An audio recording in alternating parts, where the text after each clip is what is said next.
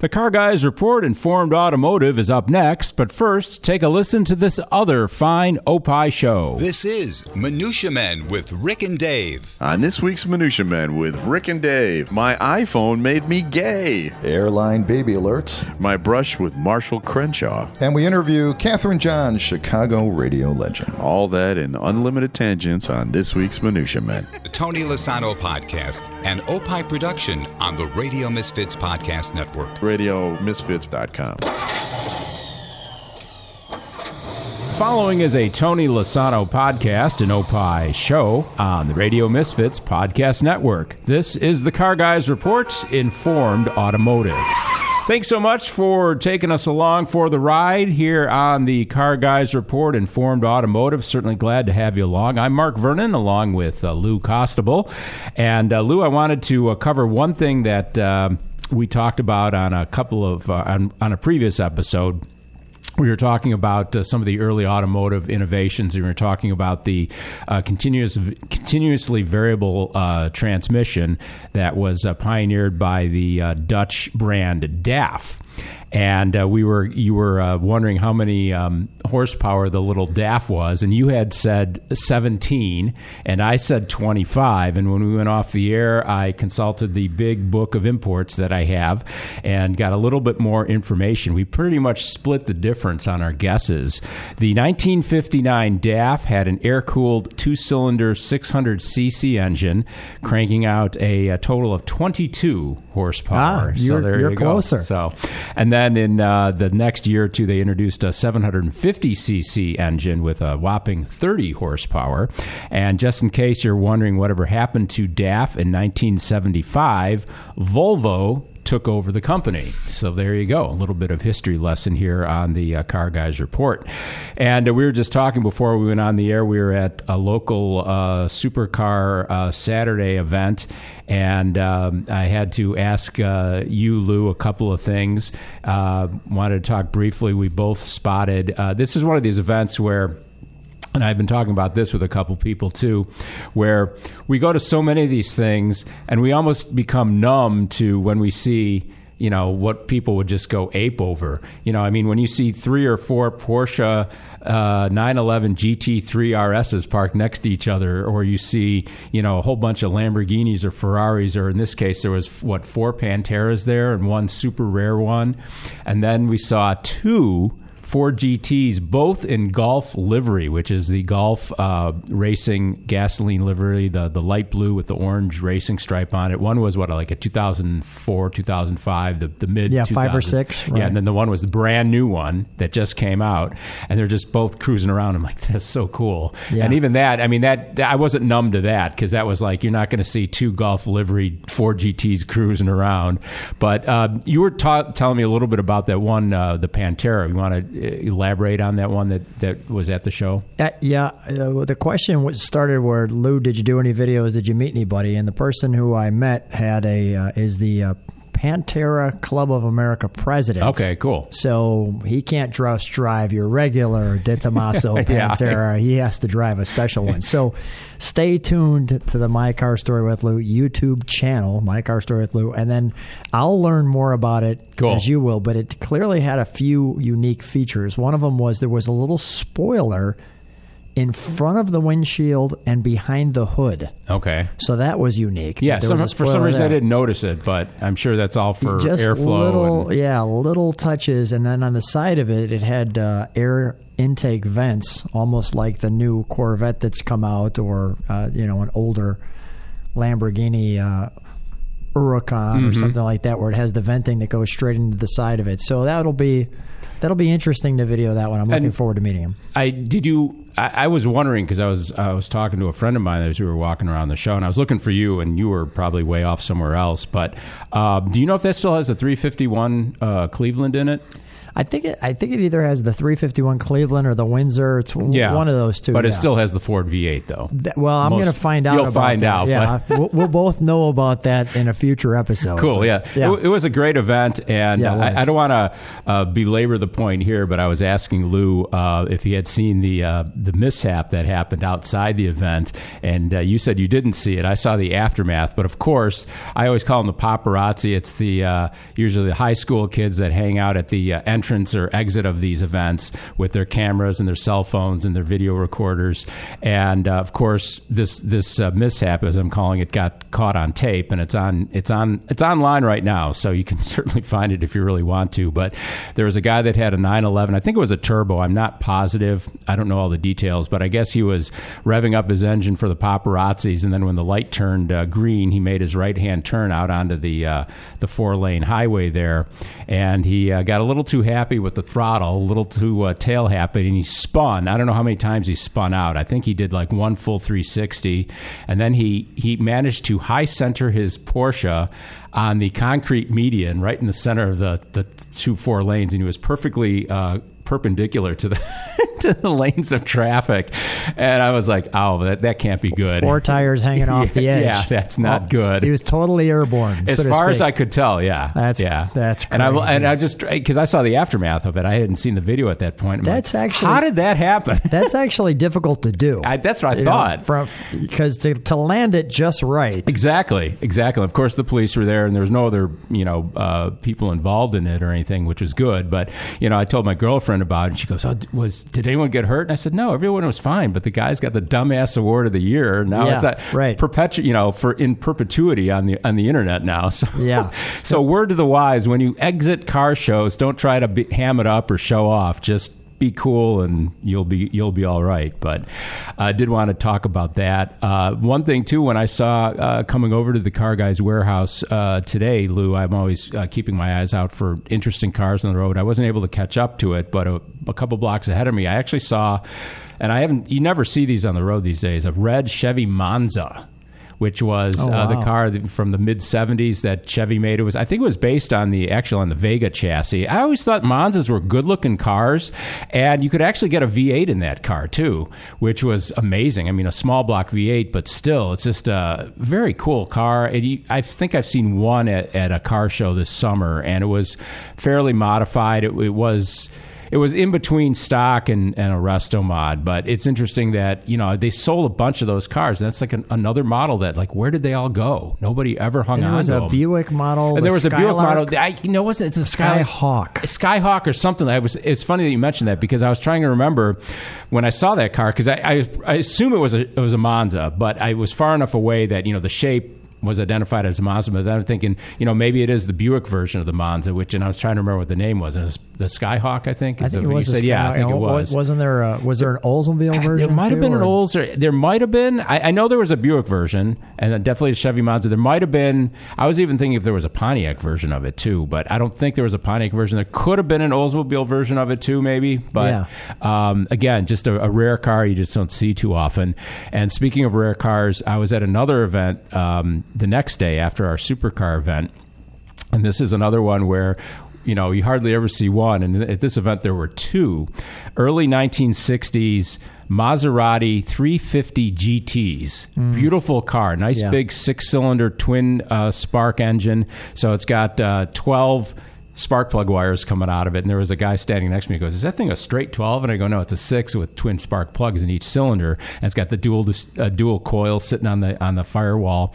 And I went home. I had an idea how much those were worth. And these were all, I'd say, an easy number 4 car. And it was raining too. I mean, I got to respect anyone that's going to bring a car like that out in the rain and drive it. And they're about $250,000 each in that condition, at least.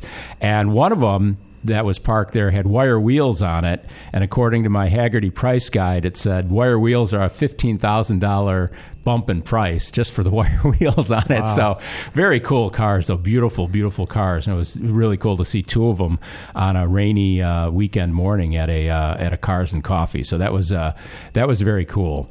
And that's the kind of stuff that us car guys live for, I guess, because it's always exciting to see more than one example. And I don't even think they knew that they were going to be there together, because they were kind of talking to each other and comparing notes. I heard the one guy had just bought his car in Italy, and he had it brought over, so he was a new owner into that. But the Maserati 3500 GT, very cool car, and I was glad to see a couple of them in the flesh, as they say.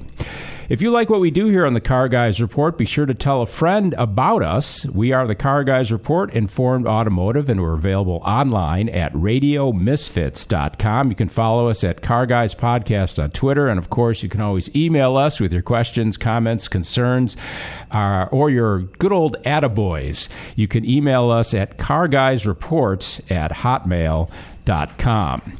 And one thing we like to do here on the Car Guys Report, Lou, as you know, we like to talk about different cars in relation to how they show up on various lists of things. And we've got another list, as I say. This is an interesting one, too, because it kind of helps support one of my theories, and I'll get to that shortly.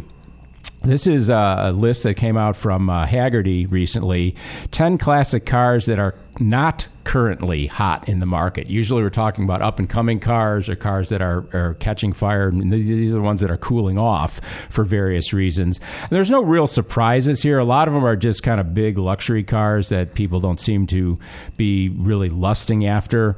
But I'll just start, and this is in no particular order really, but one of them is the 1976 to 79 Cadillac Seville. And that's a classic-looking car. It's the one that kind of looked like a little Rolls-Royce. And I always thought that was a good-looking car. They're affordable. They're luxurious. They were one of the early downsized GM luxury cars, so it wasn't like, we're always railing on the Cimarron and stuff. This was way before the Cimarron, and this was actually a pretty good car. And they said, and just to preface this too, kind of like what I'm saying here, it says an important thing to note is that there is nothing necessarily wrong with these 10 cars, just that the market is currently not favoring them as much as other models. So the cool thing is, if you like something that's on this list or something similar to what's on this list, now would be a good time to really investigate and check the auction sites, check the listings at Hemmings, and bring a trailer and places like that online to see what's out there, because it might be a good time to pick up one of those. But they said the Seville was tended to lure younger buyers away from imported luxury cars, and they said it was a minor sales success, but the plain styling is seemingly unable to draw in buyers at present. But I've always liked the styling of the Seville, the 3-box look. I think it's a good looking car. But that was one of the ones on the list. Another one was the 1965 through 1980, and that's a pretty big range, Rolls-Royce Silver Shadow. And those are the classic Rolls-Royces that you'll see in a lot of 1970s TV shows and things like that, always associated with huge luxury and stuff. But I think one of the reasons why people don't like these is because they're just hideously expensive to maintain. They're not easy to maintain. They're overly complex. They're overbuilt. They're just not a car. And then plus they don't have much in the way of performance. It's got a V8 in there, but it was before they were putting the turbos in, and they're just kind of dogs really, as far as performance goes. And they said here now, currently, the most perfect concourse example is only likely to fetch $25,000 at present. And that kind of goes along with, like my experience with my Bentley. Pretty much the same thing. I mean, the Bentley was a $275,000 car in 92, and you can get them every day for $35 to $40,000 now. And same thing with the Rolls Royces. I always think that, again, it goes along with my thing of British cars depreciating a lot. So we've got another Cadillac on the list, and this one surprises me because, but again, it doesn't surprise me from the standpoint that one of my mantras lately has been that Cadillacs, especially older Cadillacs, are underpriced. This is the 65 to 70 Cadillac DeVille. Classic car, the stacked headlights in front, the vertically stacked headlights in front, just the big classic awesome Cadillac. They had 472 cubic inch engines that were introduced in 1968. Just cool cars. And I don't know why that the market would be cooling off on these. Maybe just because they're just kind of a little bit too big and too floaty, and obviously gas mileage, even if you're driving to a car show, you might only get 10 miles a gallon. But I think definitely that's something to keep your eye on, because I think those cars are awesome. They're well made, and if Hagerty says they're cooling off in the market, then now would be a great time to buy. I really do think so. Another one that doesn't surprise me on the list, just because these weren't very good cars, a 1975 to 1980 MGB. So those are the ones that were kind of getting ugly because they had to put the rubber bumpers on for the federalization and stuff, and the rubber, and they didn't have the chrome bumpers anymore. And I mean, an MG was never known for quality, so they said it's always going to suffer in the American collector market due to the more ungainly front end as the raised suspension to comply with, as I just said, federal legislation. They just said they're kind of holding their own, but I just don't think there's the demand. And plus, there's not that much of a supply left on those either. I mean, they sold a lot, but I think most of them are just ridden hard, put away muddy, rusted away. Have you done an MGB before? I've done some MGs, not many. Yeah. First of all, you don't see many. No, you don't. And like you said, they tended to rust out. So yeah. I think it becomes more when you see a good one. Yeah. And a good one meaning not rusted out, still looking original. Yeah. There weren't a lot of, those cars didn't seem to have a big day two problem, meaning that they were, nobody tried to put Kragers on them. No. Nobody tried to turn them into something that they weren't.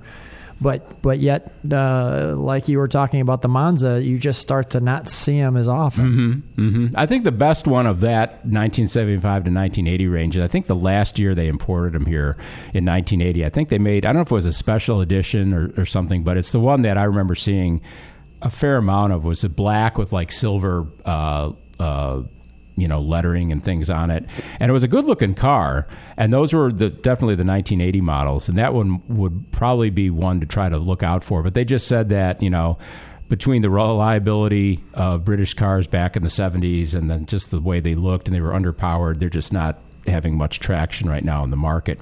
Now, here's another one that kind of supports what I was saying. And a few prior episodes, and we will talk at some point in the future more about the new Corvette C8, the new mid-engine Corvette, once it actually hits the market and people start buying it and seeing what people actually have to say about the car, how it performs and everything. But I was saying that there's enough of diehard Corvette fans out there that are turned off by the mid-engine concept, and I've been predicting that when the mid-engine Corvette, the C8, starts actually being for sale, which is in a couple months, it's going to focus more attention back on the traditional Corvettes, whether it's a C3, a C4, a C5, or whatever, or even earlier. And they kind of said that here in this article, the 1968 through 82 Chevy Corvette, which was the C3 series of Corvettes.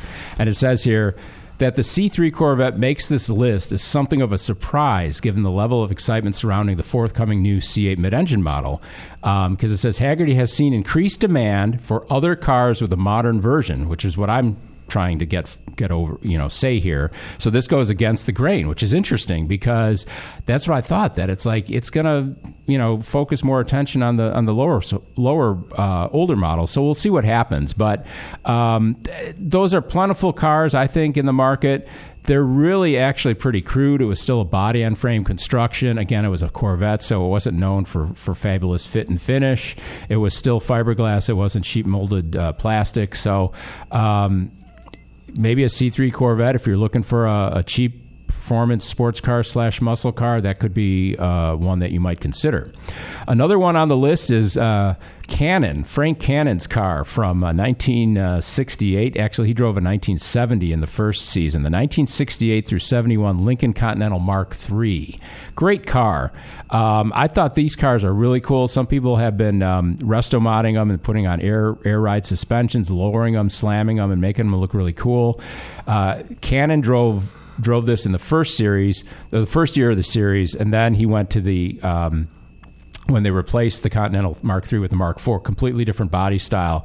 But that first season, he's driving one of these cars, and they're just cool cars. I think they're neat. And again, this is another one that was a well-made car, and I think if you're looking for a luxury car that's affordable as a collector, this is another one, along with those Cadillacs they were talking about, would be a good one to get. And they are, Hagerty makes a note here saying that they are relatively rare, and attention paid to the special designer series editions of the Mark IV, which is the one that came after that, helps keep this one below the radar. But definitely a cool car if you're looking for one. And then we shipped over to one of the first imports on the list, other than the MGB, is 66 77 through 71 Mercedes-Benz 280 SE, which is a great car. And again, that was one that we had featured on the well-bought, well-sold segment here on the Car Guys Report. We had a convertible one of these, and I had marked it. It sold for $91,000, and I thought it was a fairly well-bought, fairly well-sold. They're saying Concours examples are pushing 73, which I find hard to believe, because these cars I thought they were really catching fire a few years ago, so maybe they're starting to cool off. Again, they're essentially handmade. They're big. They're, for a European car, they're big. They're luxurious. They're expensive to maintain.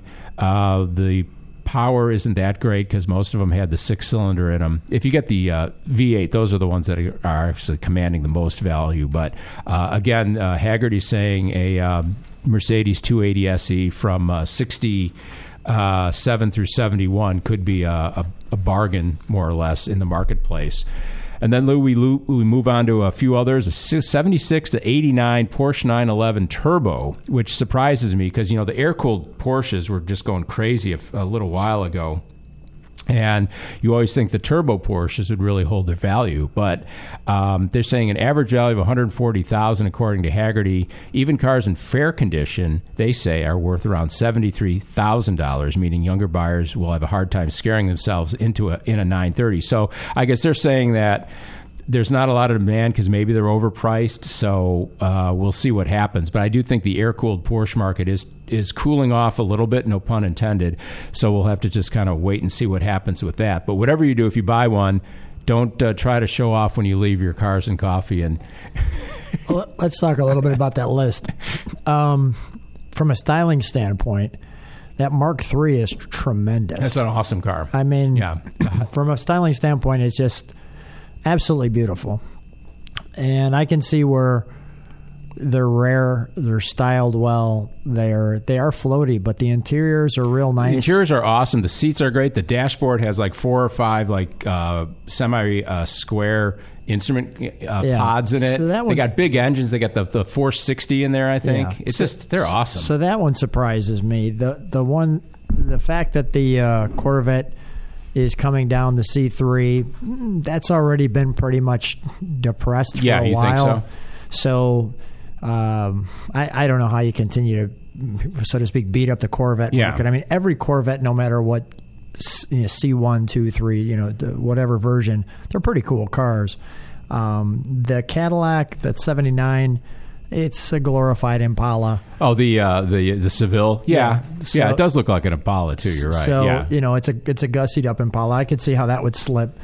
But the turbo Porsches too. That again, maybe it's just that the market was high, but it seems like those cars still have a lot of demand, and I think the younger person enjoys the Porsches as well because the Porsche hasn't really changed the look, and that look becomes very classic to them. Well, the other thing too is you don't need a Porsche turbo. I mean, I have just a total base model 911 Carrera 4, so it's all-wheel drive, but it's not turbo, it's not an S, and it still has just all the performance you could ever want. Well, what year's yours? It's a 2011. Okay, but that's a big difference than an 80s. Sure it is, but I'm just saying, though, right. You're right with the power and stuff, but I'm just still saying that, you're still going to get handling, you're still going to get the look. Right. And you save a lot of money. Plus, it's not going to be as much of a headache to maintain or source parts for. So, but you make a good point that, it's the iconic look and the iconic nature of that model that I think has held the value. Yeah, and then throwing a turbo on it makes it pretty cool. But I would say you don't need the turbo. If you want to get into an old air-cooled Porsche, pick up like a 1982 911 SC. And those are going $35,000-$40,000 right now, maybe a little less depending on condition and everything. And that's a great car. And they can be set up very nicely for track use, autocrossing, or just even, dare I say, daily driving, maybe, if it's well sorted out enough. So we got a couple more on the list, Lou. A 1963 through 71 Mercedes-Benz 230 SL, which is the classic one that they called the Pagoda because it had a removable hardtop on it that had kind of a pagoda look to it. Beautiful car, and this one surprises me because they said they've been falling from their peak in 2016. So they said cars in good good condition, dropping around $15,000 in value. So I've always thought that's a gorgeous car, and it's of the era when the Mercedes were more or less still hand built and things like that. So that's a good car. And then the last one on this list of collector cars that are cooling off, according to Hagerty, and this one doesn't really surprise me because this was kind of an oddball car. The 1988 through 91 Buick Rayada. Remember the Rayada? Oh, yeah, sure. And they show a convertible version here. Yeah, two-door. I think they're all convertibles. I could have sworn they made a hardtop Rayada. Why don't maybe I see. So. Yeah, even the introduction of the convertible version in 90, that's what it says here. So they didn't make both. I knew they did, yeah. But low production, they said 21,000 examples produced in total of the convertible. So, it says average values of just $3,300. Wow, that's hard low. to believe. That car was I'm going to say overpriced to begin with. Because you went into a Buick dealer and you knew it was a little more luxury, and then you saw a sports coupe, and then they put this massive price tag on it. What compared massive price tag to other cars? I mean, it was almost as much as a Corvette, I believe. When it came out, I don't have a initial price on it. But they were loading up with a bunch of that dopey late 80s, early 90s technology, quote unquote. They said it featured a touchscreen interior display to control the air conditioning and audio system. Boy, we know how highly reliable that stuff was. Yeah. And even keyless entry was offered on later cars. And it had the 3.8 liter corporate V6 in it, which was, nothing special there. So yeah, $3,300 with an average value, that's nothing. No, so that's definitely an entry level of budget there. So just something to keep in mind on that list. I think definitely my picks to click on that would be the Mercedes 230 SL, the Cadillac, and the which Cadillac? The 65 through 70. Right. I wanted to clarify that. And then the Lincoln. I agree with you. And then the Lincoln Mark III. Yeah, you're against the Seville, so. But definitely. But I think we're totally in agreement on the Lincoln Mark III. That is just a cool car. Really, very cool car. And if you want to really see one of those in action, check out the first season of the series Cannon. It came out in I think it was 71 was the first year, 70 or 71. Or you can go to My Car Story with and punch you've got up a couple too. Mark You can see, sure. But you got to see William Conrad tooling around in that thing. You really don't need to see William Conrad tooling around. Come on, he had a car phone. It was really cool. But and this is another issue too that I don't want to spend a lot of time on this topic, but I came across it online the other day, and this is something that a lot of luxury goods manufacturers have been dealing with throughout their entire history of making a luxury product. We're talking about luxury brands, Porsche. We're talking about like Rolex. Any of the high-end jewelry brands. They've always had to deal with counterfeit merchandise in the market. And actually, according to this article that came out in Road and Track, Porsche's counterfeit department last year confiscated $67 million worth of fake Porsche goods, whether online or whatever. They said performing raids on counterfeit factories in China is all in a day's work for Porsche's brand protection squad. So they actually have a group of employees that search out. And the reason why companies do this, obviously, is they're protecting their brand and they're protecting their reputation, because counterfeits are getting so good these days, even because I'm a watch guy, as I've mentioned before, and counterfeit Rolexes can even fool an authorized dealer of Rolexes until they open up the back and really look at the movement. But even the movements are starting to get really good. I mean, it's just scary how good counterfeits are getting in jewelry. And then you think, well, okay, then they can be doing the same thing when it comes to car parts or merchandise or whatever. Obviously, Porsche is a popular brand. They have a 3-person team that has confiscated more than 200,000 individual items valued at nearly 60 million euros or $67 million. And they say of those items, 33,000 were spare car parts worth $2.24 million, and the rest were a mixture of memorabilia, apparel, and various other non-car related goods. So a whole bunch of stuff, but they're talking about, mainly like having the Porsche logo and things like that on there. So it's good that they're making an effort to clean up the market. But again, with places like eBay, they try to police people selling stuff, and you have no idea sometimes what you're getting because so much of it comes from China. And they said that the team says around 80% of the goods confiscated came from China. And basically, Shenzhen, a city about an hour's drive north of Hong Kong, is one of the world's main locations for manufacturing counterfeit items. So it's just amazing. And they say things to look out for. Just look at the overall quality of the item. Look at the way they do the logos and the emblems, the printing. This is pretty funny, too. The Porsche emblem, it's in the middle of a Porsche emblem. Was that a little with the little shield or something? It's the shield, and then the shield has a horse in the center. And they said here, we sometimes also find that a different animal is shown in the center of the logo. They have like a kangaroo or something? I don't know. It says, for example, instead of the Porsche horse, it could be a sheep standing on its hind legs. Yeah, a sheep on its hind legs does look kind of horse-like. I could see where that happens. You just have to grow its hair out a little bit and shave its back. I think that is just hilarious.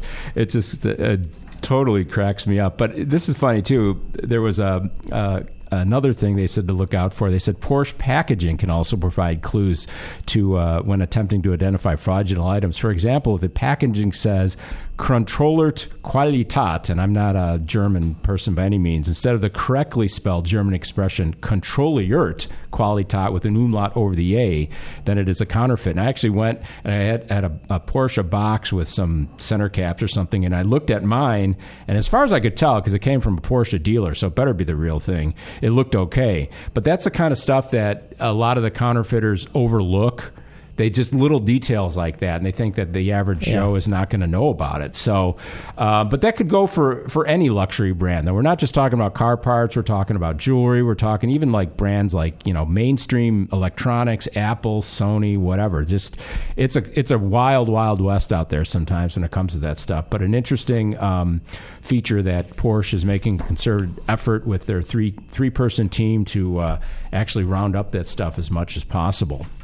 We have to take a quick break. The Car Guys Report, Informed Automotive, will be right back. I'm Howard Sudbury. And I'm Steve Baskerville. And on the next Back to You, we're going to visit with travel advisor Kathy Moran. We certainly are. We're going to go to extreme places. Kathy, we want to get somewhere beyond Rosemont. Where should we go? Italy. Italy. It's such a crowd pleaser. And the food is so good. But she has been some other places too, and we're going to check out what those are. We are on the next Back to You. Back to You with Howard Sudbury and Steve Baskerville. An Opie Show. Only on the Radio Misfits Podcast Network. Great Talk Radio isn't dead. It just moved to a better place. RadioMisfits.com. On this week's And Friends, Tommy, what happens? Well, first of all, we get banned from China. And Kimmy learns a little bit about the male anatomy. And I learned the story of why you, Samuel, got lost in Gary, Indiana. And we insult Indiana. And many other states. All of that on this week's episode of And Friends on RadioMisfits.com. And we're back. And Lou, in your absence a while back when I was doing one of the Car Guys Report solo, I did a feature from about a Pontiac Safari station wagon that was sold on Bring a Trailer, and the thing went for something like $37,000. And it's interesting that all of a sudden these big late 60s, early 70s, big family station wagons are kind of gaining traction all of a sudden. And one of the reasons, I think, because I don't know how much TV you watch, but I know that the HGTV channel, which has House Hunters, and actually I think it debuts in a little while, and Discovery on the show Fast and Loud, they've been doing, and Chopped actually too on the Food Network, have been doing things to commemorate the 50th anniversary of the Brady Bunch, because it started in 1969, and they've had the 6 kids on it, because obviously Florence Henderson, Robert Reed, and Ann B. Davis are no longer with us, but they still have Marcia, Jan, Cindy, Bobby, Peter, and Greg. And Fast and Loud just did a segment where Barry Williams, who played Greg, wanted to have Richard Rawlings and his team recreate the 1969 Plymouth station wagon that they drove in the series. And it's funny because Richard Rawlings he said these cars are impossible to find, and they are. I mean, they're out there, but it seems like the ones that are really in good shape command a lot of money. He paid $15,000 for it, and the car looked pretty awesome as it was. It was a shame that they actually kind of hopped it up a little bit, but they kind of put their spin on it, and it actually turned out really well. They put side pipes on it, and they gave it a cool kind of brownish gold paint job with a blacked out hood. It looked really cool. But what I'm getting to is that I think for some reason people are just glomming onto these wagons, and as nice as that Safari was that I talked about in some episodes past on Bring a Trailer recently, and I'm talking about this one, well sold for another family truckster. This one was a 1968 Chevrolet Caprice station wagon. So it's top of the line being a Caprice. Gorgeous car, though. I mean, it's got the fake wood siding on it. It's got the rally wheels on it, white wall tires, roof rack, 21,000 indicated miles, which is pretty amazing. 396 V8 in it, 3-speed automatic. The color was Tripoli turquoise over turquoise vinyl with the wood siding.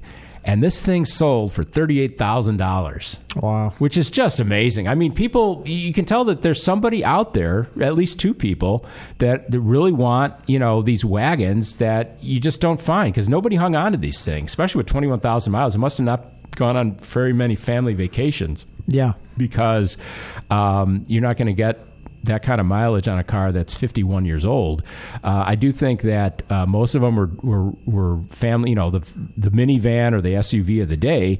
They were just driven till the wheels fell off or rusted out or dented up or whatever, and then they threw them away. So there are some survivor big American wagons out there, and this is the second one in a relatively short period of time that has sold for very, very good money. So I don't think you're ever going to see $38,000 out of it if you were the buyer and you go to resell it, unless it was the guy that just lost out on that auction. But interesting things to contemplate.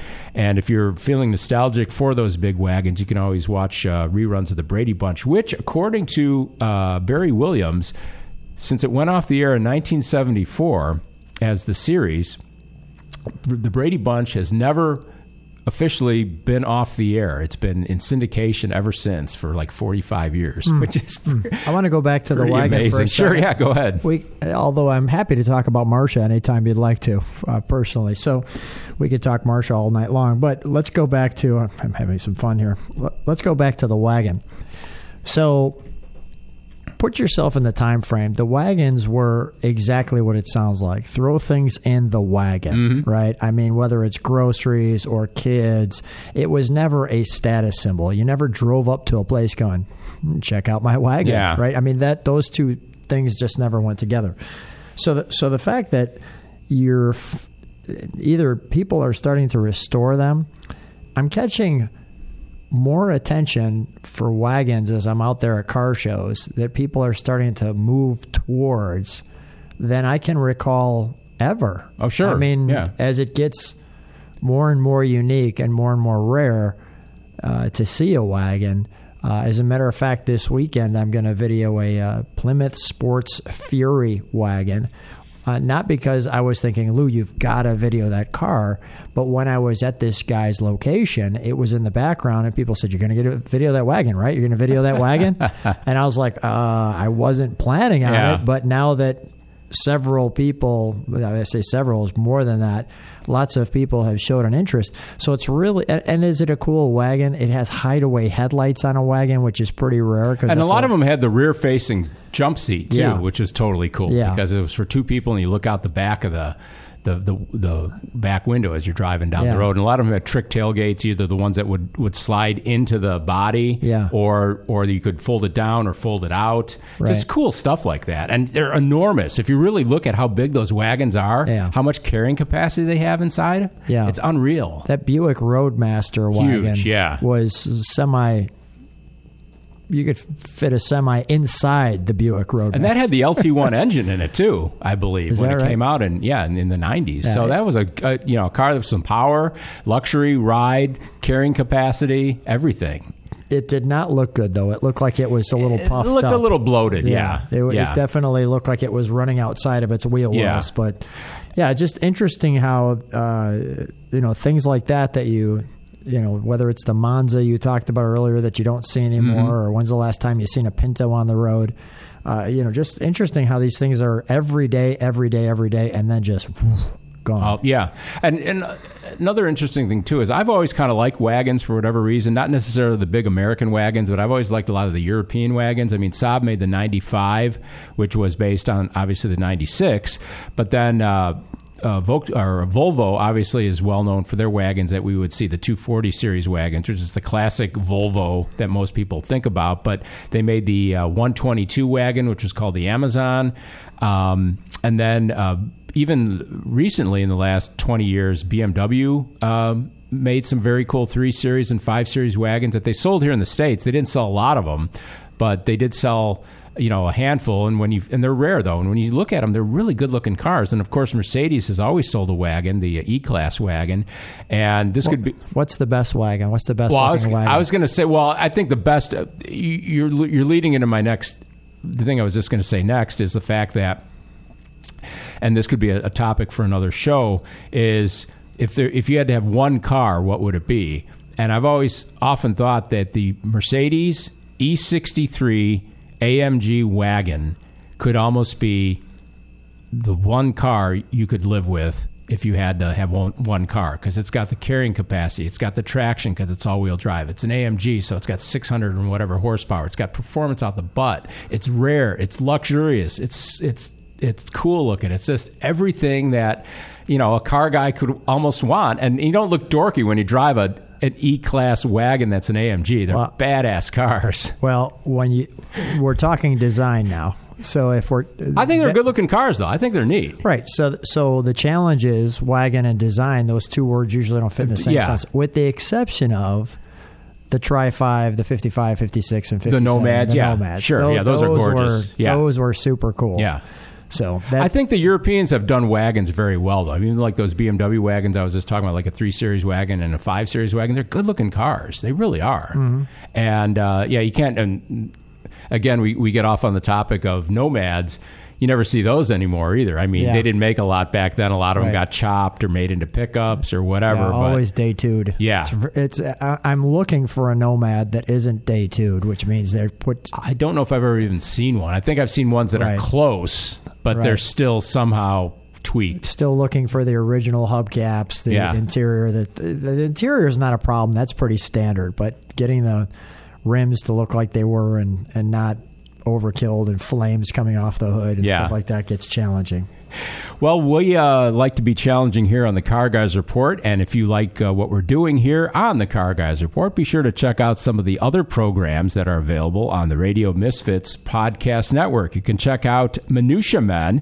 Rick Kempfer and Dave Stern are consumers of worthless information, and every week they share their take on what they have learned in the podcast Minutia Men. It's an Opie show, and it's available only on the Radio Misfits podcast network.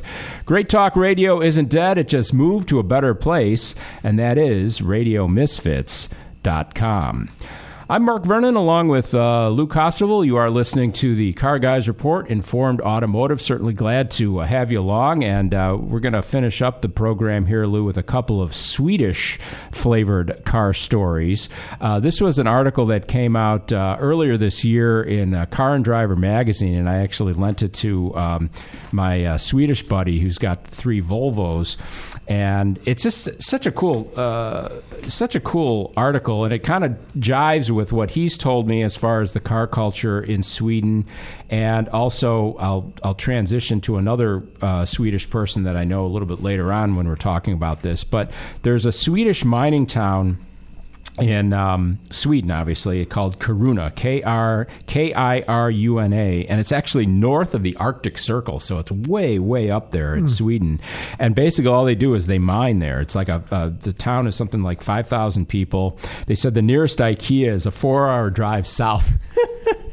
But it's the coolest thing because they have a really, really active car club there and a car culture. And basically, for lack of a better words, these people are Swedish greasers. From you could turn the clock back to 1955, and this is exactly what these people would have looked like back then too. They wouldn't look any different. They're sitting there. They're lowering their cars. They're putting mag wheels on them. They're chopping them. They're they're partying too, which is cool. I mean, they're living the greaser culture. They're wearing the jackets. They're drinking beer. They're totally embracing their cars. Partly because there's probably not a whole hell of a lot to do up there. So far north of the Arctic Circle, but there's a picture that was obviously taken probably from a drone showing, the 50 or 60 cars that are in this club. And there's just some, I was showing you these pictures, and there's just like flame jobs, and there's a guy that's got a 58 Buick that he slammed, and they got the biggest smiles on their faces, and they're just really enjoying the culture. And I talked to my friend who's got the Volvos, and he's from Sweden. He lived there in the 60s. He was born there. And he goes back. He's still got family there.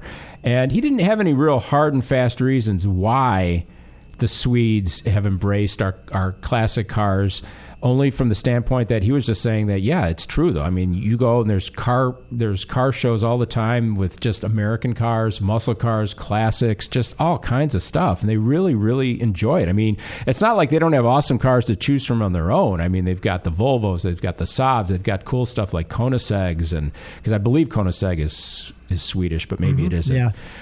But just very cool things. And when I imported my... well, let's pause for a second. There is a difference between a 50s car to purchase and a Koenigsegg. Big time. But I'm just saying, though, that... So I'm moving to Sweden if they're giving away Koenigsegg's. The underlying carness is there, though. The fact that people are Lou's getting now into reporting from Sweden today as he's driving his Koenigsegg. Which we saw at a supercar event a couple of years ago, too. But when I imported my Saab 96 4 years ago, I used a Swedish agent over in Switzerland, Sweden, to make the purchase much easier. And what I did, and this is my claim to fame here, is we talked briefly in the segment about the station wagon. We talked about the TV show Fast and Loud, which has been on the air now for about 6 or 7 years. And in the earlier episodes, Richard Rawlings would have his friend Magnus come over from Sweden. And Magnus would buy classic cars that Richard was looking to flip, whether it was a Cadillac, a Chevy, whatever he had, mostly stuff from the 50s to mid 60s. And Magnus ships them back in a container, and he's got basically a combination garage and used car business in Sweden. And he sells these cars over there. He either restores them or sells them as is or whatever, and he's making a living at it. And when I saw him, and I'm thinking, how the hell can I get a Saab 96 in Sweden? And I actually emailed Magnus, and he ended up being my agent. And he's the coolest guy, and he's actually got he owns a condominium in Dallas, because he comes here so often, and he basically fills up, a bunch of containers and ships a bunch of stuff back, and it's a business for him. It's awesome. And he was just invaluable with, obviously my acquisition of my Saab, but I always I haven't talked to him for a while, but many times when I'll talk to him, I'll say, "Hey, what have you bought recently?" And he'll say, "Oh, I just picked up a 55 Ford Victoria or a 57 Chevy." And it's just cool that the market is there, and you can go to his website. It's Lone Star Cars. I don't know if it's .com or .se because he's in Sweden, but you can see his inventory. And it's just this culture that, I know for a long time that a lot of the European countries, and even Japan too, the Asian countries, have had interests in our culture and our ways, our Western ways and things like that. But for some reason, it really seems like the Swedes really embrace our cars. And I think it's cool because it's one way that our cars are going to be able to live on, because if people ever lose interest of them here, there's always another market for them over there. So it's something to consider. And we'll segue from that into one more early automotive technology that I wanted to talk about. We had talked about that on a previous episode, some of the things like the CVT transmission that was debuted in the DAF. And this was probably the most significant. And of course, it comes from Volvo.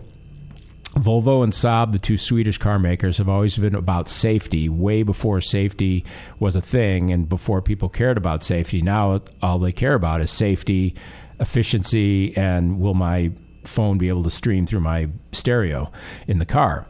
But Volvo in 1959 introduced the 3-point seat belt. And my friend who's got a 59 Volvo has the 3-point seatbelts in it. It's pretty cool because, my 58 Impala doesn't have it didn't come with seatbelts. Somebody put a lap belt in, but none of those cars, none of the American cars didn't have seatbelts until the mid-60s, I believe. And they weren't even 3 points. I remember our 69 Buick had, regular lap belt. Then it had this big clunky separate shoulder belt thing that kind of folded up into the roof, that and nobody ever used, exactly, because it was really clunky and hard to use. And the 3-point belts on the Volvo work great, and even the 3-point that I have on the Saab, and this is something that was on the Saab 99 too, and I remember showing it to you in the video, Lou, that I don't know why they got away from it, but literally what Saab had in the 70s was just one loop that you would pull across your body, and it would clip into a jaw. There was even no buckle on the webbing. It was just, it would lock into a jaw, and it was a combination lap belt, shoulder belt. It was the easiest thing to use, totally comfortable, totally awesome. And I don't know why they modified that. It might have been, I don't know why, but it's just the Swedes being ahead of the curve, so to speak, with safety. And I don't know how many lives or serious injuries would have been prevented in the last 60 years since the 3-point seatbelt has been in use. But it's definitely a very significant automotive advancement. So, congratulations to, Volvo for thinking of that and bringing it to market in 1959. And actually, next time I see my buddy's 59 Volvo, I'm going to take a closer look at the seat belts. And I've watched them buckle up, and it's really cool thinking that those were factory in 1959. If you like what the Car Guys Report Informed Automotive is all about, you can listen, subscribe, and rate us on a bunch of different platforms. You can catch us on Apple Podcasts, Spotify, iHeart, Google Play, Stitcher, and TuneIn. All you have to do is search for Radio Misfits. You can also search directly for the Car Guys Report.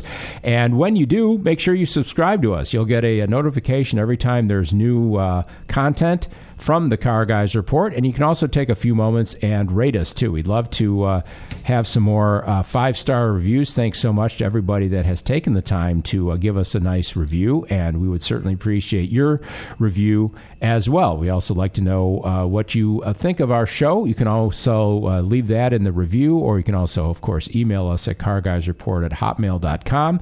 The best thing to remember about the Car Guys Report and Radio Misfits and all the podcasts that are available through the Radio Misfits Podcast Network, everything is totally free, and it's listening on your terms whenever you want, wherever you want. That's what podcasting is all about, and we're happy to be part of that here on the Car Guys Report Informed Automotive. Lou's kind of champing at the bit here, waiting to get his 2 cents in for this program this time, and we're going to talk about what's coming up on My Car Story with Lou, his popular YouTube channel. And I don't know if you have another quiz for me today, or well, today's quiz. Funny you should say that, Mark. I happen to have some quiz notes for you. Versus a Quiznos sub, which I don't think they're around anymore, right? There's a Quiznos sub. The three here's the rules to the game. This is specifically based on my YouTube channel, My Car Story with Lou. I load cars. I keep them in the same time frame, so we're not talking about a car I loaded in 2014 and a car I loaded in 2019 or whatever. So these are all 3 cars that were loaded at the same time, and we gave them a little time to percolate and heat up and see what the views came out to. So based on views, I give Mark 3 cars, and he has to figure out which one was the most popular on the channel and which one was the least popular. And this is totally unrehearsed. Believe us. Here seriously, we go. Yeah. He hasn't seen these answers up front. So I'm going to give you the 3, and I usually like to mix it up, and let me define mix it up. You'll hear it in the first one. The youngest car in the group is a 69.5 Dodge Super Bee A12 with a mod floral top. The one and only mod I've seen those. Top. Yeah, I've seen the ads for those. I've never seen one, and that's rare. So there's that one. Number 2 on the list is, we're going all the way to the other end, 2019 Dodge Challenger Red Eye Hellcat with a Hurst edition of that Hellcat. Okay. And lastly is a 1970 Mercury Cougar Eliminator in green with a Boss 302. So it's got to be the Floral Top Super B. The Floral Top Super B is not number one. Really? Yeah. Wow. I just like thought that's so quirky and so rare that it would just... It is, yeah. It's supposedly the only one known to have a mod floral top in the A12 option, but the number one was the Boss Eliminator. Okay. The Mercury Cougar Boss Eliminator, which had 7,000 views versus 3,700. Now, again, this was somewhat earlier. I'm sure they got much more now, but at the time. So, and the last one came in as the Red Eye Hellcat. Yeah, that's what I figured. That would be number 3. I didn't think that was going to be number 3 because I thought it would have caught more of the attention with the newness. And I just think that. I think that's part of the reason why it wasn't, because people are kind of Hellcated out right now. I think with all the different variations, and I don't know what the Hurst package was, but I can definitely see the Eliminator Cougar is a very cool car. Yeah, but that floral top is just crazy. Yeah, that is crazy. I thought that would be hands down, knock it out of the park. And it's not doing poorly on the channel, but I'm just saying I thought that was so... And let me even define how that happened. So I'm at Carlisle at the Ford Nationals, and they have a building called Building T. And Building T is basically the top building. It's not necessarily T because of that, but for some reason that's the place where they put all of the cars they're featuring at that particular show. So every year they like to have a different theme. Well, this year's theme was...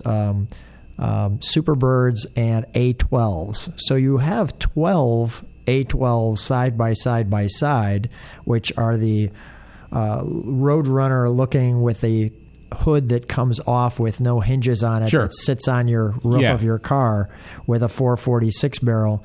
And when you're looking at 12 of them side by side, they have no hubcaps on the back. They were basically a street rotted car to begin with. And you're trying to figure out which one you want to do. And you're going, okay, that one's great. Okay, that one's great. That one's great. What? And you look at the one with the mod top, which is like a floral pattern. Yeah. It would look like a floral pattern from the Brady Bunch back in the 60s that you were talking about earlier. And you're watching this as its vinyl top, which a car like that many times wouldn't have a vinyl top. So it was kind of cool. So. Wow. What do you have coming up on the channel that's, it's always of interest, but of special note? I've got a 30s Bentley coming up on the channel, so not many of those running around. No. And then there's and those don't get a lot of play, but I love the rarity of those. There's a 1 of 3 ASA 1000 GT convertible, 1 of 3, so that's kind of cool. And then I just videoed a 1963 Plymouth Savoy Max Wedge. Cool. That is all restored and looks originally like basically a pro stock race drag car. Yeah. No mirror on the driver's side window, battery in the trunk. Yeah, cool. So that's kind of pretty cool. With the JCPenney slicks still on it. Wow. Yeah, with the bolted into the rim wheel. So cool. And the tire even says on there something like only for racing use or something. It's just not for use on the street. Yeah, not for use on the street. And of course, we took it for a ride on the street. So see, ladies and gentlemen, that's the kind of stuff that Lou digs up for his YouTube channel, My Car Story with Lou, stuff that you will not see anywhere else, and you can live vicariously through Lou's excitement on his channel, and always some very cool things to check out. So make sure you check out My Car Story with Lou on YouTube. And coming up on the next episode of the Car Guys Report, we'll talk about some cool contributions from early automotive designers, and we'll also talk about Ferrari. They're getting ready to, introduce their own SUV, just as much as anyone else is introducing their own SUVs, and Ferrari puts their spin on it. We'll talk about that on the next episode of the Car Guys Report. I'm Mark Vernon, along with Lou Costable. Thanks so much for tuning in to this episode of the Car Guys Report. Special thanks to executive producer Tony Lasano with opishows.com. Opie is the word hippo spelled backwards, OPPIH shows.com. It's distributed by Ed Silha with the Radio Misfits podcast network. Great Talk Radio isn't dead. It just moved to a better place. Check it all out on radiomisfits.com. The proceeding was a presentation of Opie Productions. Find our other great shows wherever you find podcasts, including opishows.com. Thank you. This has been a presentation of Opie Productions. Tony, can you shut up? You think it's rough being a manager or coach in professional sports leagues in America? The Premier League season's only a few weeks old, and already one manager has been fired. Watford sacked their coach. On this week's Free Kicks, we try to figure out which coach is next. My money is on the baby-faced assassin. Free Kicks with Adam and Rick is a Tony Lasano podcast, an Opie show on the Radio Misfits Podcast Network. Lasano and Friends. I do this podcast. Really? Yeah, you should listen to it. What's it called? Well, Lasano and Friends. Lasano and Friends or Lasano and Friends? No, it's Lasano. It's totally different. Oh, crap. Oh, man. It'd be nice if Tony were actually here today for this promo we're doing. No, I think a promo stands on its own better when the star of the show is not in it whatsoever. Wow. Are we friends with each other or just Tony? I'm friends on Facebook. Yeah, we're friends on Facebook. Quite. Well, yeah. Lasano and Friends. Great Talk Radio isn't dead. It just moved to a better place. So is this really a promo? How long are we going? RadioMisfits.com.